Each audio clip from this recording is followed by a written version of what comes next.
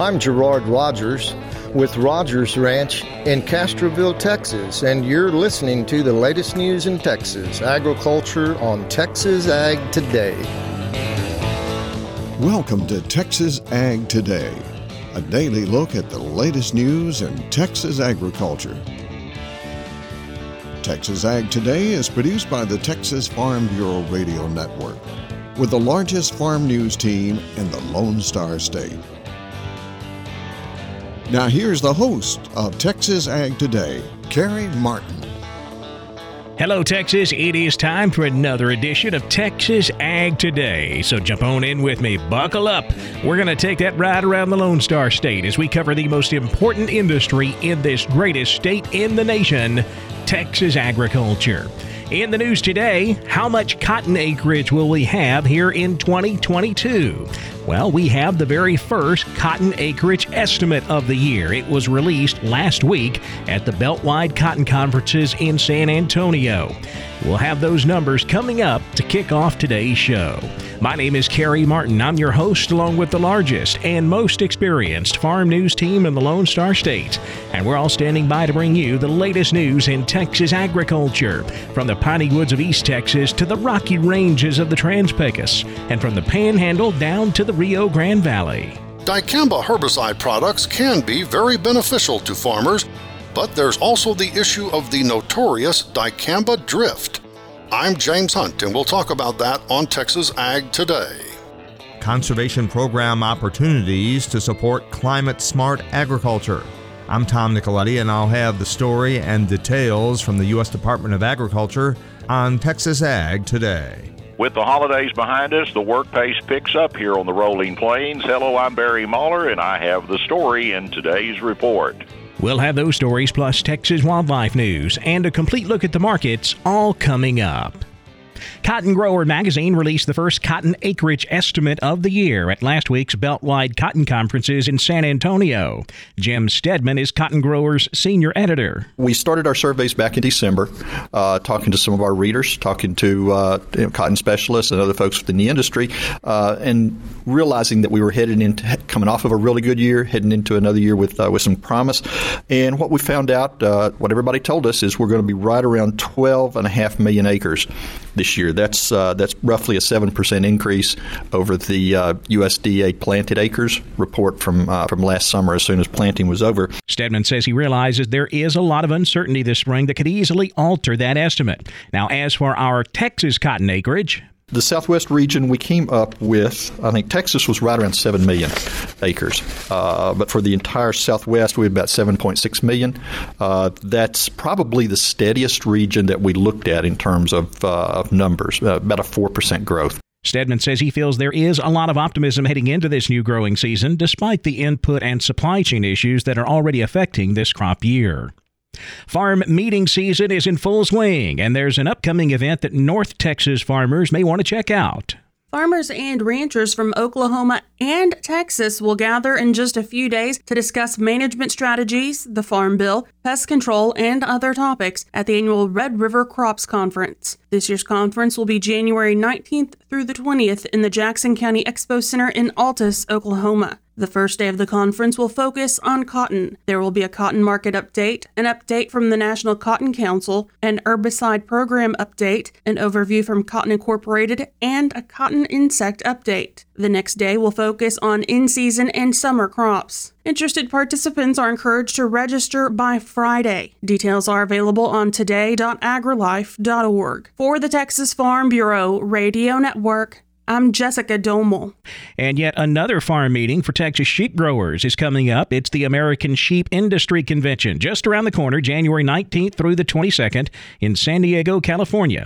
Chase Adams is with the American Sheep Industry Association. We've got a great lineup of speakers on policy and educational topics vital to the sheep industry and sheep producers, and committee agendas will be posted online shortly at sheepusa.org. After a year of virtual meetings, you'll want to be here in person for this one. This is where the policy and priorities of the industry are discussed and set for the year ahead. You can register for the Sheep Industry Convention online at sheepusa.org. Dicamba products can be very helpful to Texas High Plains farmers, but James Hunt tells us there's always that issue of dicamba drift. Here in the Texas High Plains, dicamba herbicide products have been very helpful to cotton farmers as a response to the problem of glyphosate-resistant pigweed. But it's crucial for anyone applying dicamba to protect against allowing that herbicide to drift off target. I talked with Texas A&M AgriLife weed scientist Pete Dautre, who says there are two major types of drift. One is physical drift. It's the actual movement of that spray droplet as it comes out of the nozzle. And then there's volatility, which is the movement of the product from a liquid state to a gaseous state. And then, as the wind is moving, it's moving along with the wind. Now, as for preventing the physical drift, Dr. Dautre says the key is understanding the importance of wind speed and nozzle selection. We can apply these products when the wind is 3 miles an hour to 10 miles an hour using approved nozzles that will minimize those smallest spray droplets or fines. And hopefully then, as we're making those applications and utilizing the buffers that are critical, we can maximize our on-target applications.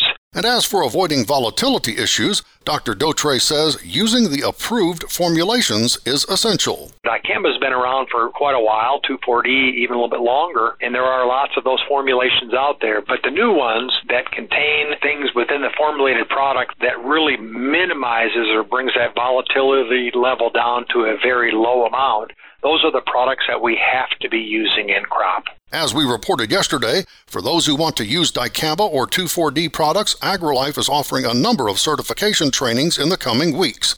Contact the Extension Service for more information about those opportunities. I'm James Hunt on the Texas Farm Bureau Radio Network. The Agriculture Department announced new conservation initiatives this week to support climate-smart agriculture. Tom Nicoletti has the story.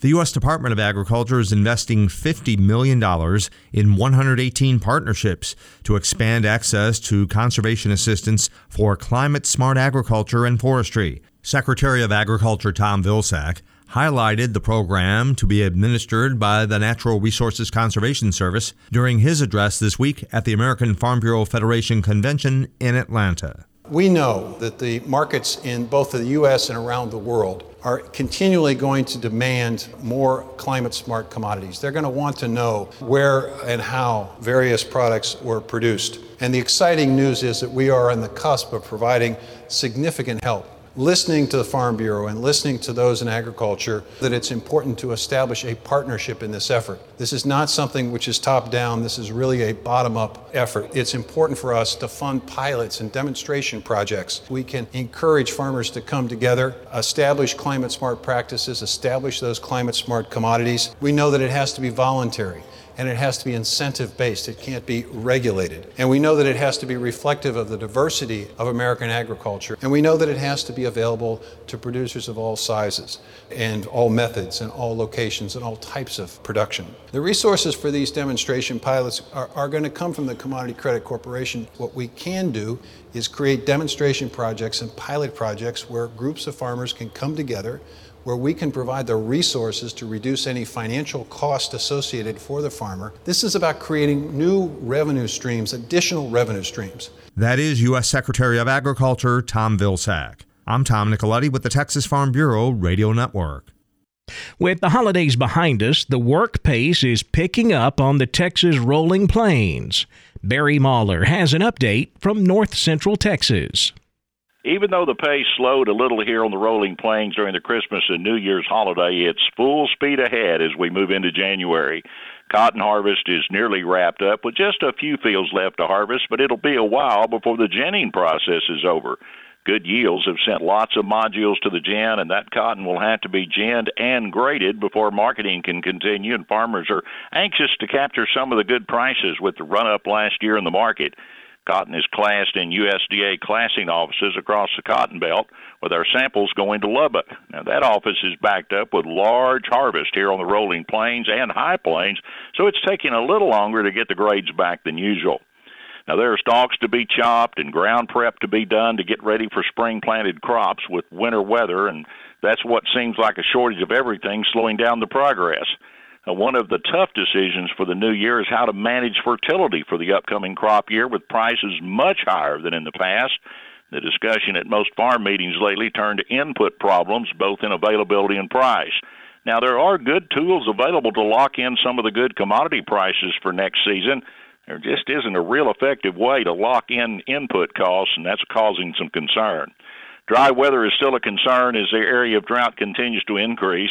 It seems the further west you go, the more severe the problem, and that has really affected the number of wheat pasture cattle that we have here on the rolling plains, and that's a big part of our income from a winter wheat crop. It takes good fall rain to establish and grow the crop to provide winter grazing, and it just hasn't happened this season. What cattle are turned out are being moved around and numbers reduced to try to manage the shortage, but the prospects for good gains are going away by the day. On a much brighter note, brighter than the dry weather, that's for sure, is that stock show season is here in Texas, with many county junior livestock shows being held over the next month, which serves as a forerunner to the major shows here in Texas, which are always very popular in the winter. These shows are popular out here in rural Texas as 4-H and FFA students show off their year's work. They not only feature some outstanding livestock, but other projects displayed as well. They compete for prizes and bragging rights, and in many places, they bring out the biggest crowd since the Friday night football and volleyball games out to these local communities. Work continues out here in rural Texas with the pace picking up as we move toward spring, but right now, I don't know of anyone who would be put off with a little bit of work delay due to a good rain. This is Barry Mahler reporting from the Rolling Plains for Texas Ag Today. Vampire bats are making their way closer to Texas. I'm Jessica Domel, and I'll have more coming up on Texas Ag Today.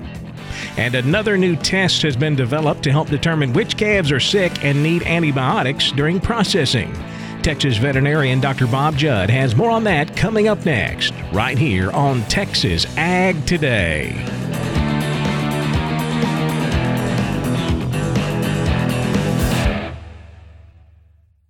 Parenting is full of surprises. You never know what to expect. So after our son was born, I called my Texas Farm Bureau insurance agent to set up a life insurance policy in case something happened to me.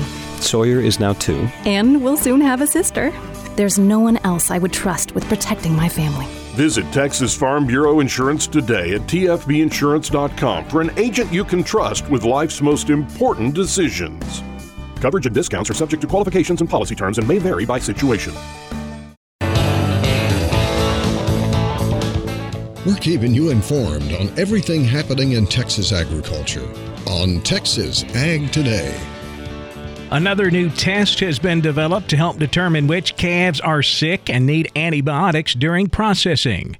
Dr. Bob Judd tells more about it. Bovine respiratory disease, or BRD, is likely the most common disease in cattle, especially calves, in this country. In Drovers.com, it is reported that this disease costs producers over $900 million annually. So this is a serious economic problem for cattlemen, and many calves suffer with this disease. Typically, all cattle are treated with antibiotics when they arrive at a feedlot or stocker operation, and this is called metaphylaxis. However, by treating all calves, including some that may not need to be treated, antibiotic resistance can increase. The disease is caused by bacteria and viruses, and although the antibiotics may help treat the bacterial infection, it has no effect on viral infections. So the goal is to find out which animals are sick and treat only the sick ones, which saves money and decreases resistance from developing. The problem is that this is not easy to do, and many studies are being performed to attempt to determine which calves to treat and which ones do not require treatment. One test has been developed by Dr. Mohit Verma at Purdue University that is a test that can be performed on the farm. The test identifies 3 strains of bacteria that commonly cause BRD. A nasal swab is put in a small vial with other reagents and heated to a temperature of 149 degrees Fahrenheit in water, and results are available as a color change in positive samples.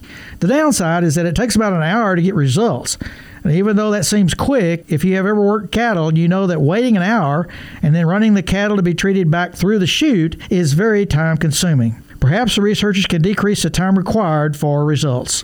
I'm Dr. Bob Judd on the Texas Farm Bureau Radio Network. Vampire bats are making their way closer to Texas. Jessica Domel has the details in today's Wildlife Report.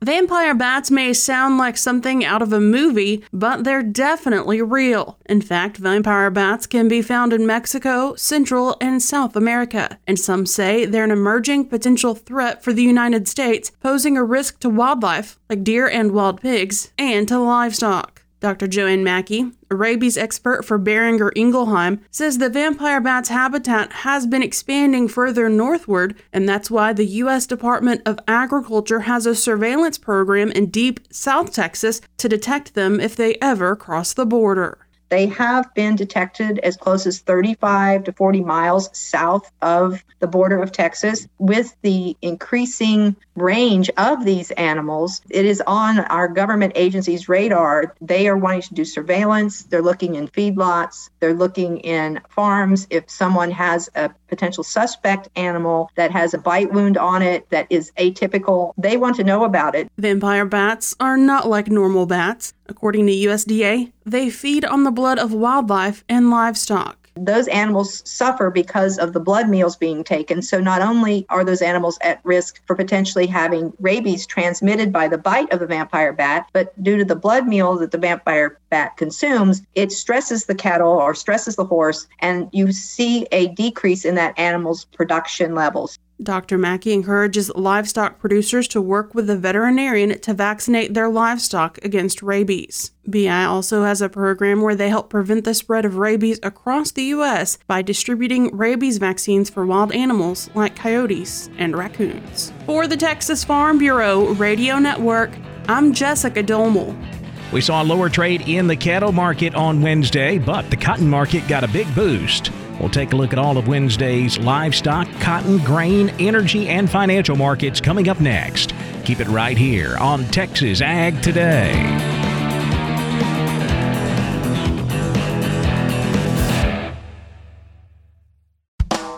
Did you know that 1 out of every 3 mouthfuls of food we eat is produced by insect pollination, most of which is done by bees?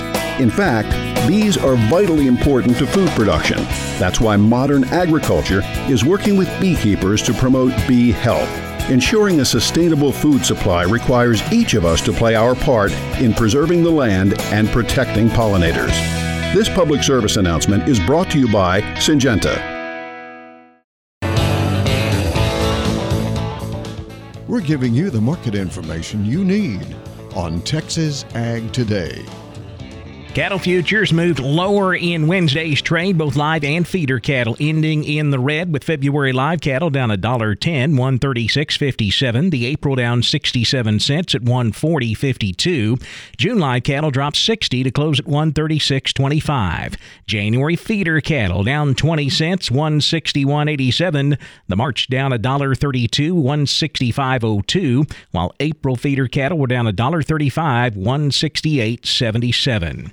Cash-fed cattle market, we are seeing some trades so far this week, but it is very light trade. We saw some sales in Colorado at $137. Up in Iowa, they sold live cattle at $138. Here in Texas, we sold a few cattle on the online Fed Cattle Exchange on Wednesday. 345 head sold at $137. Boxed beef higher on Wednesday. Choice up $1.05, $279.27. Select up $1.82 at $270.45. Now let's check the auction barns. We're walking the pens with Larry Marble. Ken Jordan sells cattle in Mason and San Saba most each and every week.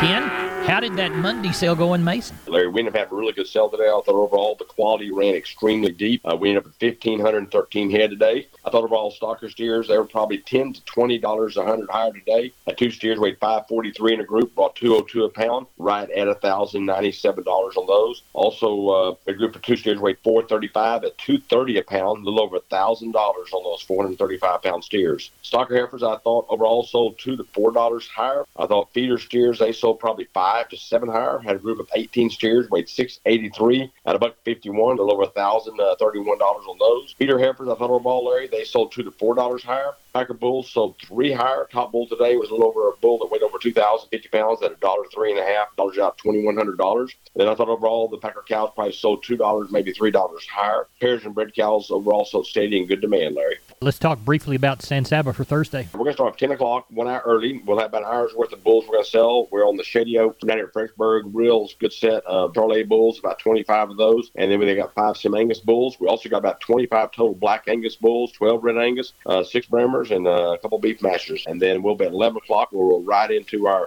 packer cows and everything. Then we'll ride into our premium wean sale and our regular stocker feeder sale. Probably around 1,500 something, 1,600 kids we know already coming right now, Larry. Tell us how to get a hold of you. You bet. Give us a call. Area code 325-372-5159. Also go to our website, jordancattle.com. We've got all the groups of calves and the bulls listed. We appreciate it. Thank you so much. You bet, Larry. Have a good evening. Neighbor, I'm Larry Marble, and that was Ken Jordan. And that's it for Walking the Pens, a production of the Texas Farm Bureau Radio Network. Good day to you. See you again tomorrow. Thanks, Larry. Back over to the futures market now, where lean hogs closed higher Wednesday. The February contract up $1 at $78.85. April hogs up $1.20, $85.40. Class 3 milk was steady to higher. January milk unchanged at $20.37. February milk up 25 cents, $22.45 a hundredweight. The cotton market got a boost from USDA's crop production and supply and demand report released Wednesday morning. They lowered the 2021 crop estimate by some 660,000 bales, down to 17.62 million. World carryout also lowered by 720,000 bales to 85.01 million bales. That helped us out on the price front, with March cotton up 162 points, 117.64. October cotton up 102 points, 101.98. December cotton up 107, closing at 96.34 cents. The corn market didn't see a lot of movement. March corn down 2 cents, $5.99. New crop September corn up a quarter penny at $5.71. The USDA numbers did put some pressure on the wheat market. July Kansas City wheat dropped 10 cents, $7.79 a bushel, while July Chicago wheat was down 14 at $7.55 and a quarter. In the energy markets, February natural gas jumped 58 cents at $4.83. February crude oil up $1.42, $82.64 a barrel. The financial markets narrowly mixed Wednesday afternoon. The Dow down 1 point, 36,250. The Nasdaq up 26, 15,180. The S&P up 8 points at 4,721. That wraps up our look at the markets, and that wraps up this edition of Texas Ag Today. My name is Kerry Martin. Sure hope we see you next time as we cover the most important industry in this greatest state on the planet, Texas agriculture. Thanks for listening to Texas Ag Today. Be sure to subscribe to our podcast on Apple Podcasts, Google Podcasts, or Spotify. For more Texas Ag news and information, check out our website at texasfarmbureau.org or tfbradio.com. Texas Ag Today is a production of the Texas Farm Bureau Radio Network.